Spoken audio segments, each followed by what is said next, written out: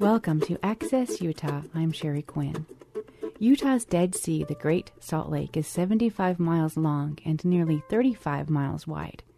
The saltwater remnant of ancient Lake Bonneville teems with aquatic life and serves as a critical flyway for millions of migratory birds. The lake is surrounded by wetlands and adjacent to Utah's industrial center, and so it's vulnerable to development pressures.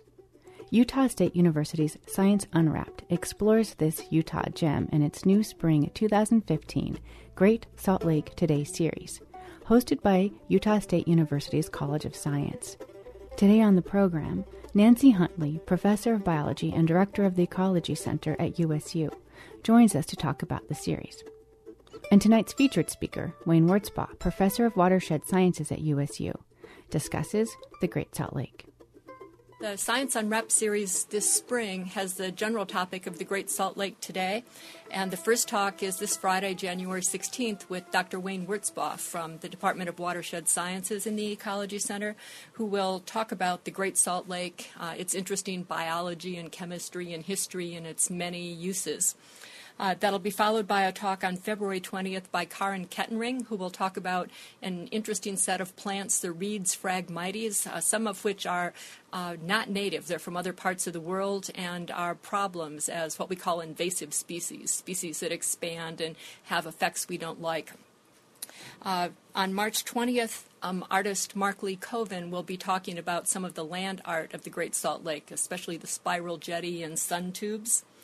And on Friday, April 17th, a microbiologist from Westminster College, Dr. Bonnie Baxter, will be talking about extremophiles, especially microbes that live in unusual environments. And in the case of the Great Salt Lake, the extreme is saltiness, so microbes in a high salt lake. Why is it important to feature Great Salt Lake right now? Well, it's a big, interesting, important ecological feature. It's a body of water big enough that you can see it from space. The Salt Lake City area has grown around the Great Salt Lake, so people live essentially right on the shore of it. And although people know it's here and know it's important, they don't necessarily know very much about its ecology or biology or chemistry or geology. It's also a lake that's at the moment at almost, I think, a long time low in water level because of the drought cycle and the changing patterns of climate we have. And it's a lake that depends on water that flows in from the surrounding areas, and other uses by people of that water threatens the lake. So it's really an interesting topic. And Dr. Wurtzbaugh, what do you love about Great Salt Lake? Well, I really love being out on the lake. It's a little bit different than being out on a freshwater lake. There, as Nancy said, there's not a lot of people that use it. So once you're out there, it's a little bit maybe like being on the moon if you're out away from the shore, a little bit surreal. So I sort of enjoy that unique nature of it. But I also like it just because of its importance. It's home to hundreds of thousands of birds that migrate through and use it and eat the brine shrimp and the brine flies and other organisms along the shoreline. There's a lot of recreation, bird watching, waterfowl hunting, sailing. So people use it a lot, although I think it could be used a lot more. I think it's very underutilized. It's sort of a lake, as Nancy said, that a lot of people don't know a lot about. How's the health of the lake right now? I remember being out on the lake with you quite a few years ago, and you were collecting insects and water samples at the time. Yeah, there's several threats to the lake. One that Nancy alluded to, and that is just water's in short supply, and the lake level's been going down and down for decades. We're at a near historic low, and so like salt lakes worldwide, often we're located in arid areas, and so water's pretty precious. So we start diverting a lot of that water, and voila, there's not enough water to reach the Salt Lake or other systems. I visited a lake in Iran last year, Lake Urmia, very similar to the Great Salt Lake, divided in half by a causeway, same size, same depth.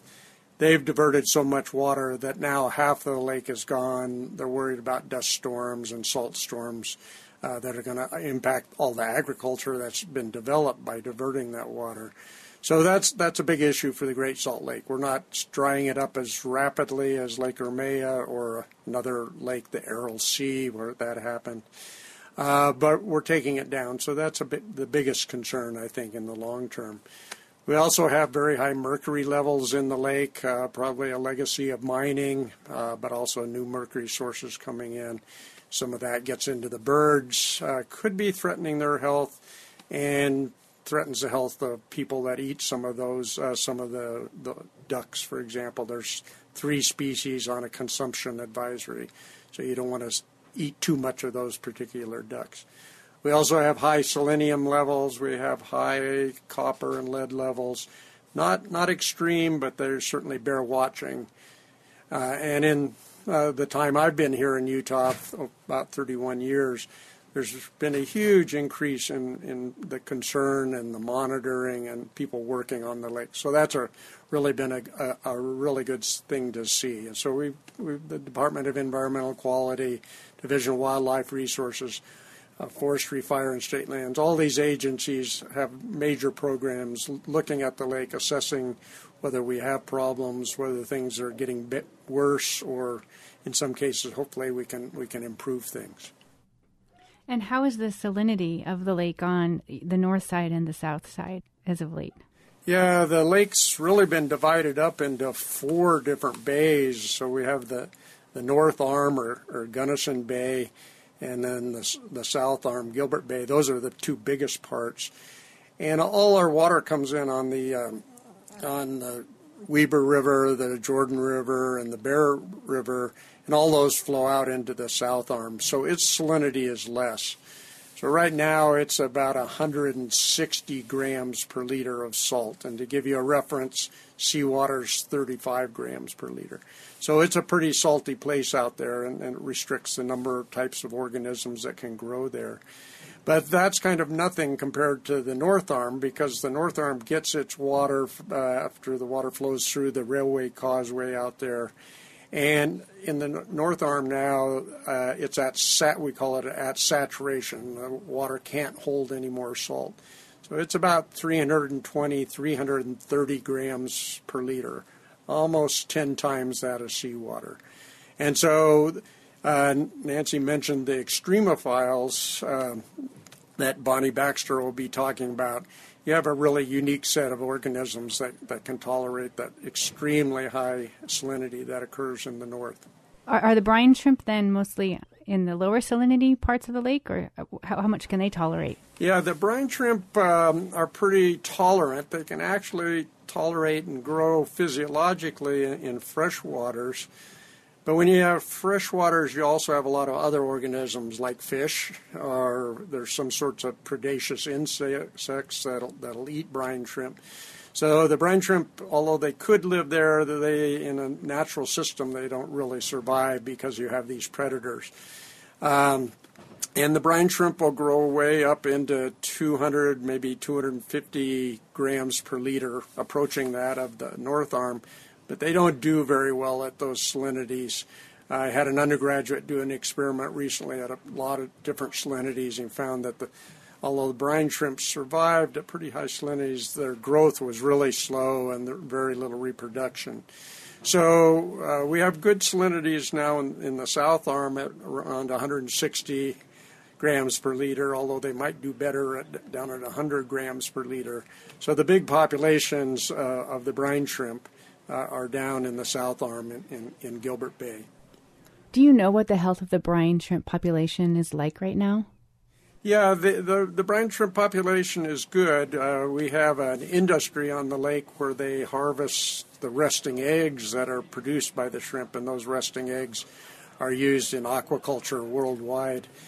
And I was talking just yesterday with one of the people that works in the industry, and the harvest is on right now, and they're getting a good harvest. So we have a good population out there. They are doing well. Is it about the same, or do you know if the industry on the lake has fluctuated? I was there about 10 years ago with brine shrimp harvesters, and they were doing quite well, but they feared they were edging towards a downturn. Like any animal population, you have year-to-year fluctuations, so it goes up and down somewhat. But my understanding is that the industry, pretty much the last 10 years, has been doing quite well. So there's a lot of brine shrimp out there, and they're producing a lot of these cysts. So although there's minor ups and downs, nothing major has changed. So the industry is in good shape. The birds that utilize those brine shrimp as for fueling their migrations and raising, feeding their young are doing well as well. That's good to hear. And then what measures are being taken or are proposed in order to protect the health of the lake? What are some of the obstacles and challenges? Yeah, that's an interesting question in that most of our freshwaters in Utah and in the United States for that have what's referred to as numeric criteria that are set by the states and by the Environmental Protection Agency, where they say we can only have so many milligrams per liter of copper, or we can only have so many milligrams or micrograms per liter of mercury in the water. And that's these numeric standards. And so, the state can monitor and say, oops, the Jordan River's over that level. We've got a problem here, and then resolve that. The Great Salt Lake only has one numeric standard, and that was formed just a few years ago, and that was for a toxin called selenium, a type of metal. But the state's in the process of trying to draft and figure out what criteria we can set for the lake. We have somewhat unique set of organisms that live in there that have different tolerances than, say, a rainbow trout in a stream. And the water chemistry is different. So we can't as easily just adopt criteria that other agencies have figured out for fresh waters. So we're in the process of working on that. There's a lot of monitoring going on. One of the biggest recent concerns for managing the lake is that the two causeways that allowed water to flow from the south arm into the north arm of the lake through the railroad causeway, those were closed in the last year because they were failing, and the railroad was afraid that they were going to have rail cars topple into the lake. So we're in the process now of trying to figure out how to replace those causeways with a bridge, and if so, what size a bridge should be made. How much water do we want to flow to the north? There's also a return flow of the really heavy salt water that flows back in the opposite direction. So the size of this bridge is going to influence kind of the salt balance on the two sides of the causeway. And there's a lot of competing interest. The salt industries in the South Arm, for example, would love to have a whole lot more salt flow from the north back to the south. If we get too much salt flowing to the south, it might get too salty in the south and not have good growth of the brine shrimp or the brine flies that are also important food for the birds that come through. So there's a lot of people at the table discussing these issues and trying to decide exactly what's the best management. And then overlaying on all that is our climatic cycles or some climate change that's certainly down the road that influences just how much fresh water gets dropped into the watershed and then how much fresh water comes into the lake. So there's a lot of things to be considered and difficult management issues because you have different interests that want different things for the lake or different parts of the lake. Right. And is there a timeline for the bridge? Yeah, the goal, actually, the Army Corps of Engineers is a major player that regulates this, but other agencies as well have to do some permitting on it. The railway is hoping to start construction of this new bridge in the early summer. There's quite a few hurdles to get through from the Army Corps, from the Division of Water Quality, Forestry, Fire, and State Lands.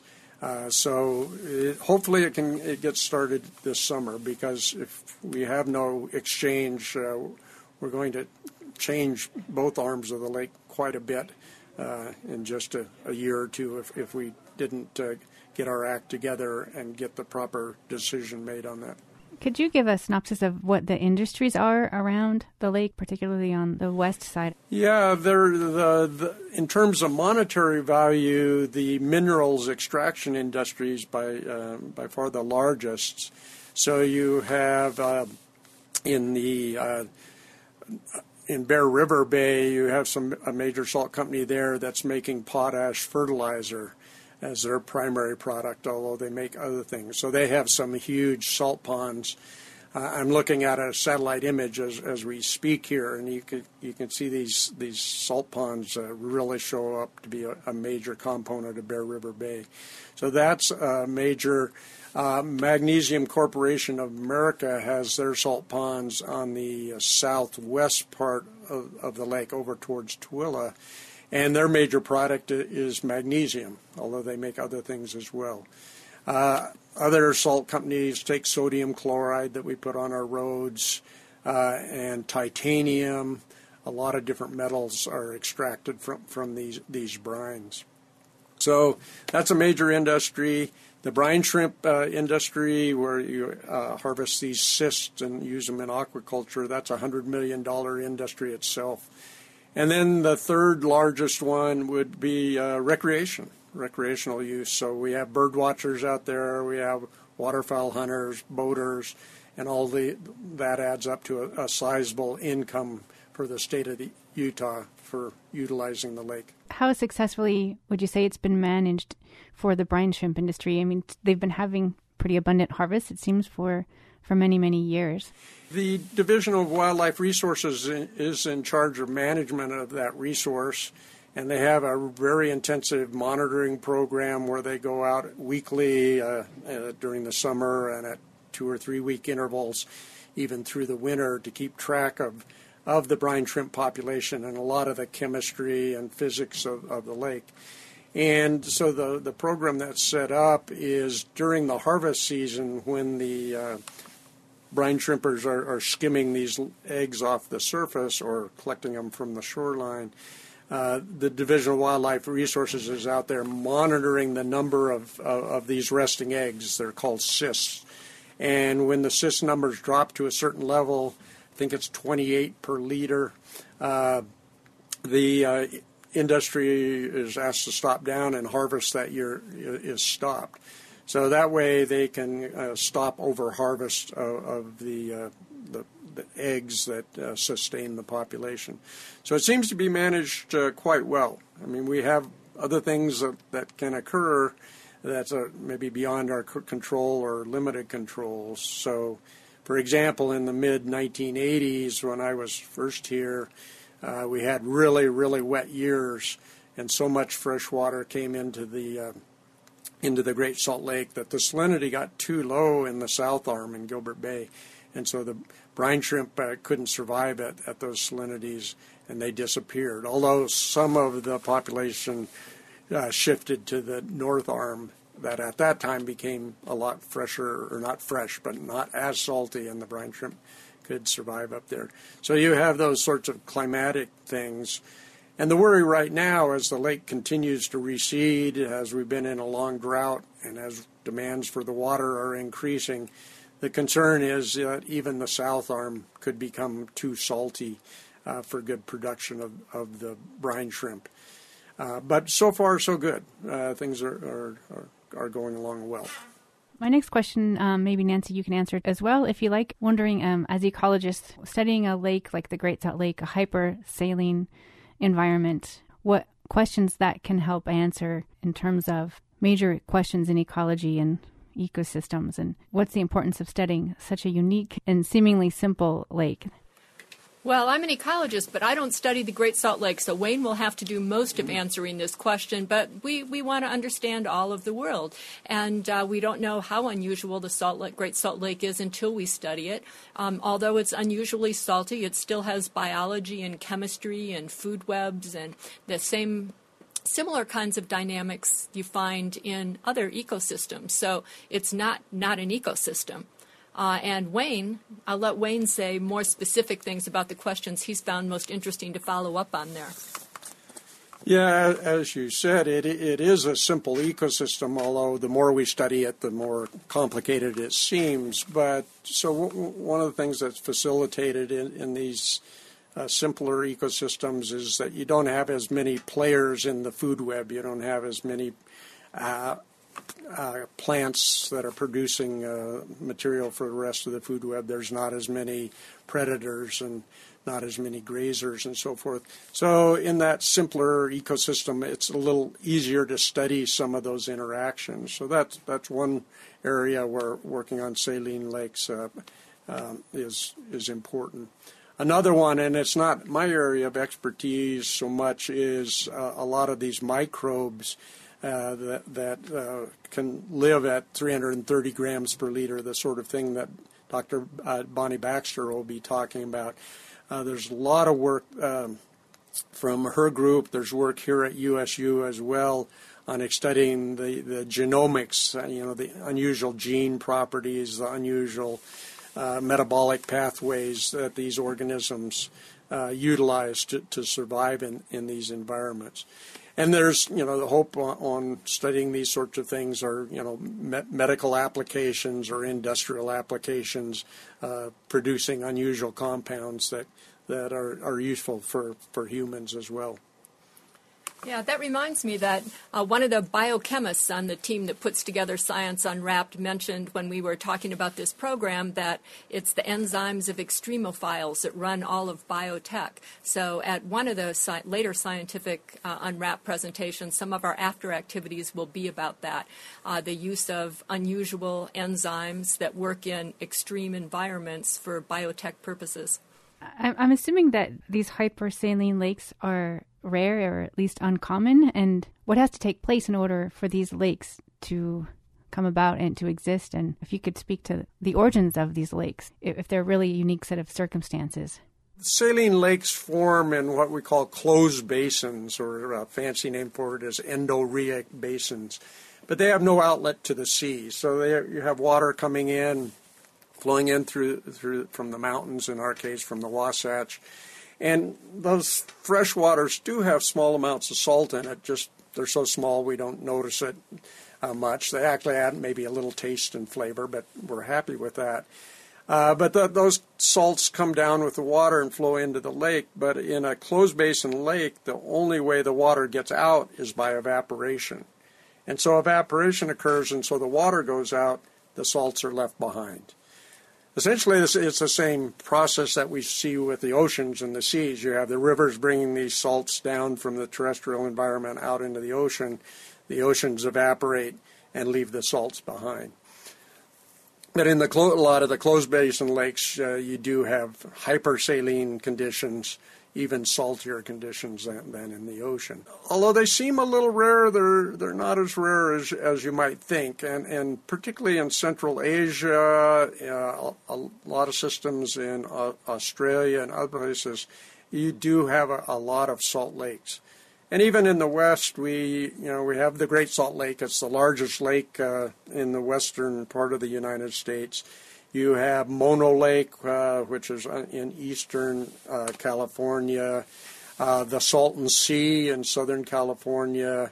There's a number of very large lakes around, so they do contribute substantially. And because of their high productivity and the fact that they often don't have fish in them, that means a lot of the organisms that grow in them, brine shrimp, for example, or the brine flies that we have here, instead of being eaten for fish, those are available for birds. So these are real magnets for birds that come through.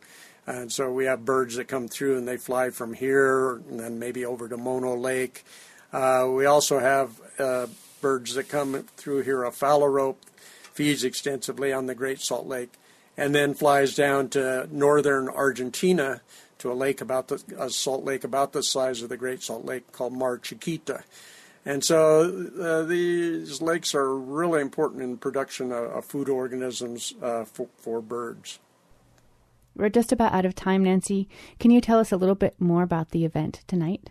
So Science Unwrapped is Friday night at 7 p.m. We'll start with Dr. Wayne Wurtzbaugh's talk, and it will be followed by another hour and a half or so of what we call after activities, so fun things, hands-on things for people to do and look at and learn from. Please show up. It's free for all, and you even get free cookies and lemonade after the talk. Can you also tell us about the other program you're involved with, Art System, and is that how you pronounce it? Well, you can pronounce it either Art System or Artsy STEM. I like Artsy STEM better.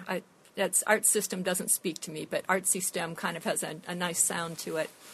So that is a new program that's funded by several different foundations, a grant from the National Endowment for the Arts, and some contributions from the Kane College of Arts, the Quinney College of Natural Resources, the College of Science, and the Ecology Center. And it's a program that will feature a number of visits from artists who do science-related art and scientists who work with artists who will be giving presentations, and that starts next week. Our first visiting artist is Andrea Polly, Dr. Andrea Polly from University of New Mexico, who's an environmental artist who works with atmospheric phenomena. And what she will bring with her is a piece she's made called Particle Falls, and it's a real-time visualization of particulate 2.5 air pollution, which is the problem we have here in the Cache Valley, small particles in the air. So she will be speaking next Thursday, which is January 22nd at 5 p.m. in the Performance Hall for about an hour. And then at the end of her talk, we will go outside and we'll unveil Particle Falls, so people will be able to see that. It will stay up here on campus for several days, and then we'll show it again later in the semester. So if you want to see what our air really looks like, show up next Thursday, January 22nd at 5 p.m. and stay around until the sun goes down and we can look at Particle Falls. Wayne, was there anything else that you wanted to add? Just hope a lot of people come out. Besides some of the science, I'll show a lot of pretty pictures of the lake, some I've taken, and a lot of other artists have taken of the lake. So we'll try and work in a little bit of art in as well. So hope to see you there. Thank you both so much for joining us. I really, really appreciate your time and really looking forward to the talk. Thank you very much. Thank you. That was Dr. Nancy Huntley and Dr. Wayne Wurtzbaugh. Tonight's Science Unwrapped talk, Great Salt Lake, Stranger in Utah's Backyard, is at 7 in the Eccles Science Learning Center auditorium at the USU campus. For Access Utah, this is Sherry Quinn.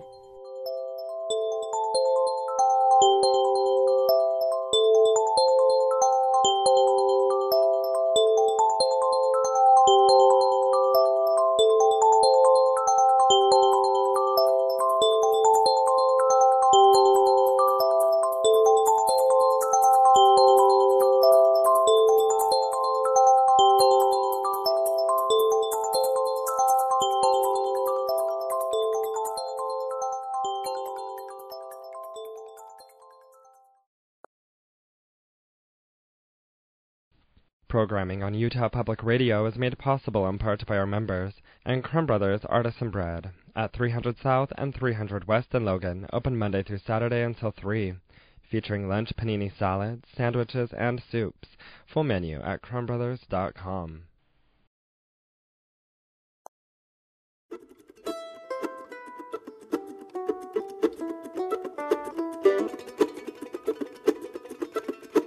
Welcome to Access Utah. This is Sherry Quinn. The largest evolutionary time tree of land plants was recently created by a team of researchers in order to investigate how flowering plants survive freezing temperatures. My name is Daniel McGlynn, and I am a postdoctoral researcher in the biology department at Utah State. McGlynn contributed to the geographic and climate data for this project, which looked at how plants have evolved from early tropical and humid habitats to withstand the cold temperatures of modern climates. McGlynn joins us to discuss this project and also his work in macroecology. So I did my doctoral work at Oklahoma State University, and then before coming to Utah State, I was a postdoc at University of North Carolina. And that's where I first became involved with the current research that I'm going to be talking to you about today. And my area of expertise is really biodiversity, primarily on plants and birds and in particular thinking about what's referred to as macroecology, or really big patterns in ecology. Can you discuss your interest in ecology and biodiversity and what drives your research? What really interests me in biodiversity and macroecology in general is that there's such a high degree of complexity and different processes that shape patterns of biodiversity and macroecology. But despite that, we tend to still see really strong, kind of consistent patterns that show up across taxonomic groups and across habitat types. And these really general patterns are just very fascinating from a research perspective, because it really begs the question, why? Why is this? We know that, for example, plants are very different biologically than birds. But why do their patterns of diversity look very similar oftentimes? And by understanding these general patterns, it might give us better clues into predicting how biodiversity will change in the future. And that's really what kind of guides my research. When did this interest start for you? I got interested in biology as a child, really going hiking, and I've always had a field component to my research, and that's really what got me excited about ecology. Was as a kid, I'd always just kind of thought natural systems were beautiful and interesting and complex, but I didn't think there was any rules that kind of governed them. And so I was just really excited when I discovered that actually there's a whole science that kind of unravels how a forest changes through time, or how populations of organisms self-regulate themselves. To think that there's order in that was just really interesting, and it's kind of led me my whole way into trying to discover what those rules are and what governs these patterns we often see in nature. What patterns emerge that you see from diversity? At the global scale, we often tend to see that organisms tend to be most diverse at the equator. For example, that's just one really general pattern. And there are certain exceptions to this. For example, salamanders are an interesting exception, where their center of diversity actually is in the temperate region. But for the most part, this kind of equatorial high band of diversity really brings up a lot of interesting explanations. So is it something to do with temperature itself that drives diversity, or does it have to do with greater resources or greater stability? These are questions biologists have been fascinated with for a really long time, all the way from the time of Darwin. And it's just one example of kind of the surprising similarity that tends to occur across biological taxonomic groups. There's other examples. For example, when we go up a mountain, we tend to see across different groups, we tend to see that most diversity is kind of in the middle of the mountain typically. At the higher elevation, we have the lowest amount of diversity, and in the lower elevation, very lowest elevations, very low diversity. But in that intermediate elevations, it tends to be where we see a lot of different, both birds and plants and fungi and all sorts of different things that have that intermediate pattern. So those are just a couple of the examples of kind of generality that we do see and that we'd really like to understand better. And macroecology provides us a lens to try to address those and understand why we see these generalities. I understand the Time Tree Project is not your primary work. Can you talk about what you and the other researchers were trying to accomplish and what questions you were pursuing with this work? The question we wanted to know is why and how do plants tolerate freezing? It's thought, and we're really thinking about flowering plants primarily. So not your conifers, not your evergreens, but these are your plants like your magnolias and your tulips and your maple trees, things like that. Those are the groups we're really interested in. And we're wondering, well, evolutionarily, it's thought that they originated in the tropics in very warm conditions, and they were woody. They tended to be woody plants. But now we see this vast array of structural adaptations that these flowering plants show. And we're thinking that some of that diversity has something to do with their ability to tolerate cold.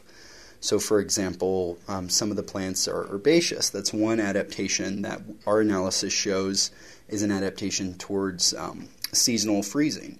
In other words, if your above-ground part can't adapt to tolerate freezing, it's a good strategy to just lose your above-ground stem into overwinter as either an underground stem or a seed.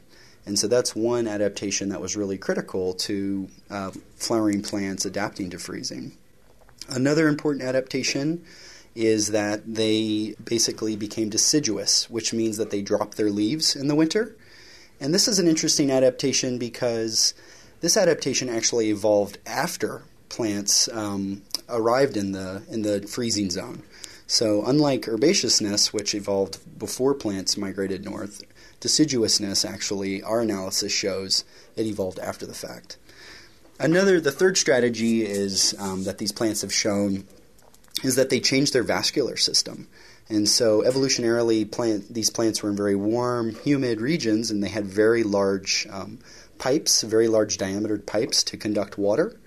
These pipes are great for distributing resources, but they're very vulnerable to freezing because you can have a pocket of air get trapped in them, and then that pocket of air can basically damage the pipe and make it not work. And so one of the adaptations that these plants had to evolve was narrower piping systems that were more resistant to basically freezing and thawing. You identified the order of evolutionary events, and for example, woody plants became herbs before being able to move into freezing climates. What did you learn about plant adaptations? One of the things our analysis sheds light on is the ordering of these adaptations, and that's something we haven't had as much information on. And our analysis showed that prior to plants moving into freezing zones, they tended, if one adaptation they might have before they make that move is being herbaceous, and the other adaptation was also the smaller conducting vascular system. The deciduous adaptation was the one that really came after the fact. So these clades of plants, they migrated north, and then once they were really exposed to freezing, there was a very strong pressure, a selective pressure to evolve this deciduous trait. For those clades that were not able to do that, they most likely went extinct. And what was your role specifically on the project? My role in the project was really in getting the geographical information on all of our plant species. And so we had about 30,000 plant species, and we needed to know where on the earth those plants were located in present day. And GBIF, or the Global Biodiversity Information Facility, provided a repository of information on where those plants have been recorded as existing. And this is a very large project that GBIF, and they aggregate data from herbaria all over the world. And so, a local plant collector might deposit their specimen into a local collection, and then that larger herbaria provides their data to GBIF. So from that organization, we got 47 million records. And from those records, we were able to derive where on the earth those plants occurred. And from that information, we basically combined that information with climate information to infer whether or not that plant could tolerate freezing. If it occurred in an area that was exposed to freezing, we assumed that, yes, it was adapted to that condition. If it did not, then we assumed that it was not actually adapted to freezing. And that was a really important component of this overall project. How much can you learn from just the leaf of a plant? The twig might even be more informative, actually, than the leaf. The leaf actually can tell you a lot. Oftentimes with the leaf, you can at least tell if it's an evergreen leaf or if it's a deciduous leaf. Oftentimes, evergreen leaves are very thick and tend to have like a waxy coating on them because the plant is investing a lot of resources into that leaf. They want to keep that leaf all year round, and they want to protect it from it being eaten or frozen or any of these. There's a lot that could happen to that leaf. Whereas a deciduous plant, they really don't invest as many resources, and they try to grow as big of a leaf as possible, as quickly as possible, because they need to get that out in the spring, get it collecting sunlight and processing resources before that leaf basically goes dormant and falls off the tree. So oftentimes, when given a leaf, you can at first kind of make a call of this is probably a deciduous thing. With the twig, what you'll be able to do is look at the size of the vascular tissue. And so if you cut that twig longitudinally and you sanded that down and put it underneath a microscope, you'd be able to look at how big the vessels are. And basically what our research shows is that a lot of these plant families that are adapted to freezing have fairly small vascular tissues relative to the things that we see in the tropics. And that was one of the really key adaptations. Also, it's very possible that you'd be able to tell whether or not the plant is an herb or not. If it's, with the twig, if the twig is woody, best bet is that it does have secondary above ground stems and it does not die back every year. Most herbaceous plants that are dying back at the end of the year, they don't lay down any woody tissue. And so you'd also be able to tell that. So you'd be able to tell a lot from just a little bit of information. It really would fit into being able to understand this plant probably can withstand freezing. It's not going to be as big of a problem. How do you use the fossil plant record? We utilize the fossil record primarily for constructing the phylogenetic tree, which is just, it's a hypothesis about how all of these different plants are related to one another. The fossils are really useful in terms of both providing a base for the trees, so all of the species have the same common ancestor that goes back to this very primitive plant, and that's very useful in terms of knowing where that root occurs. What's the most impactful fossilized plant? Ambarella is one of the really important fossils, one of the most earliest flowering plants that's important to put on the tree, and it's especially important to put the date, because the dates of when these different groups evolved are based on assumptions about how rapidly the genome of the plant changes through time. And those assumptions are fairly valid, but you do need an accurate starting point to kind of say, well, this is where we know where this plant occurred back in the fossil record so many millions of years ago, and now we can infer where these more modern plants when they first appeared based on their genome. And so that's one of the things that is really unique about our project is we did assemble the largest currently existing phylogenetic tree of plants on the globe. That's a big accomplishment. I didn't necessarily contribute to that component of the project, but yeah, it's a big accomplishment for sure. What is the history of this project? What are its roots, so to speak? So we began this research project 3 years ago. And it was through a working group, which is basically where a bunch of scientists can come together and work on a project at the National Evolutionary Synthesis Center, NESCENT. And NESCENT is in Durham, North Carolina. And the title of the whole project, this is just one of the papers in the project, is The Tempo and Mode of Plant Evolution. And the whole thing that really guided our project was the idea that if we can combine this really large map of how plants are related to one another with trait data, so in other words, whether or not a plant is woody or herbaceous or the size of its vascular tissue, or we have traits on lots of things, with the climate information that I provided in the geographical distributions, we might really be able to say a lot about how this broad diversity of plant life evolved through time and what that might mean for future changes in diversity, as well as thinking about how plants in the past really coped with environmental change. Does this work address any climate change issues? Our current paper doesn't necessarily address future climate change that much, but I definitely think that's one of the things our group is interested in, and the phylogenetic tree will definitely play a role in that. One of the things that it can help us is by looking through the past and looking at how traits changed in coordination with one another. So if leaf size, for example, got bigger or leaf thickness increased, what happened to seed size, and how does that change whether or not this plant tolerated a particular climate regime? That can really tell us a lot about what we might expect to happen in the future. So we have a pretty good idea of how climate's changed a lot in the past. And we are able to reconstruct those traits of those lineages backwards in time to see, okay, well, these clades survived that change or they adapted to that past change. How might then we expect diversity to change in the plants when we project forward future climate change? If we know the temperature is going to change in this part of the world, or we know that drought's going to change in this way, how is that likely to affect plants, and what clades are most likely to be affected? We know that, in general, plants are really similar to their closest relatives. So even though there's many more species of plants on the earth than we have in our tree, we can still say a lot about the overall diversity of the plant life and how it's likely to change. What really fascinates you about species diversity, and what mysteries do you hope to solve? So what's most fascinating to me is really trying to understand what ecologists sometimes refer to as community assembly rules. And so basically these are trying to understand what processes govern the relative abundance and diversity of species in a community. So, for example, is competition between different species playing a really important role? Or maybe is the environment, as this study that we currently are talking about really is focusing on how environment has changed species.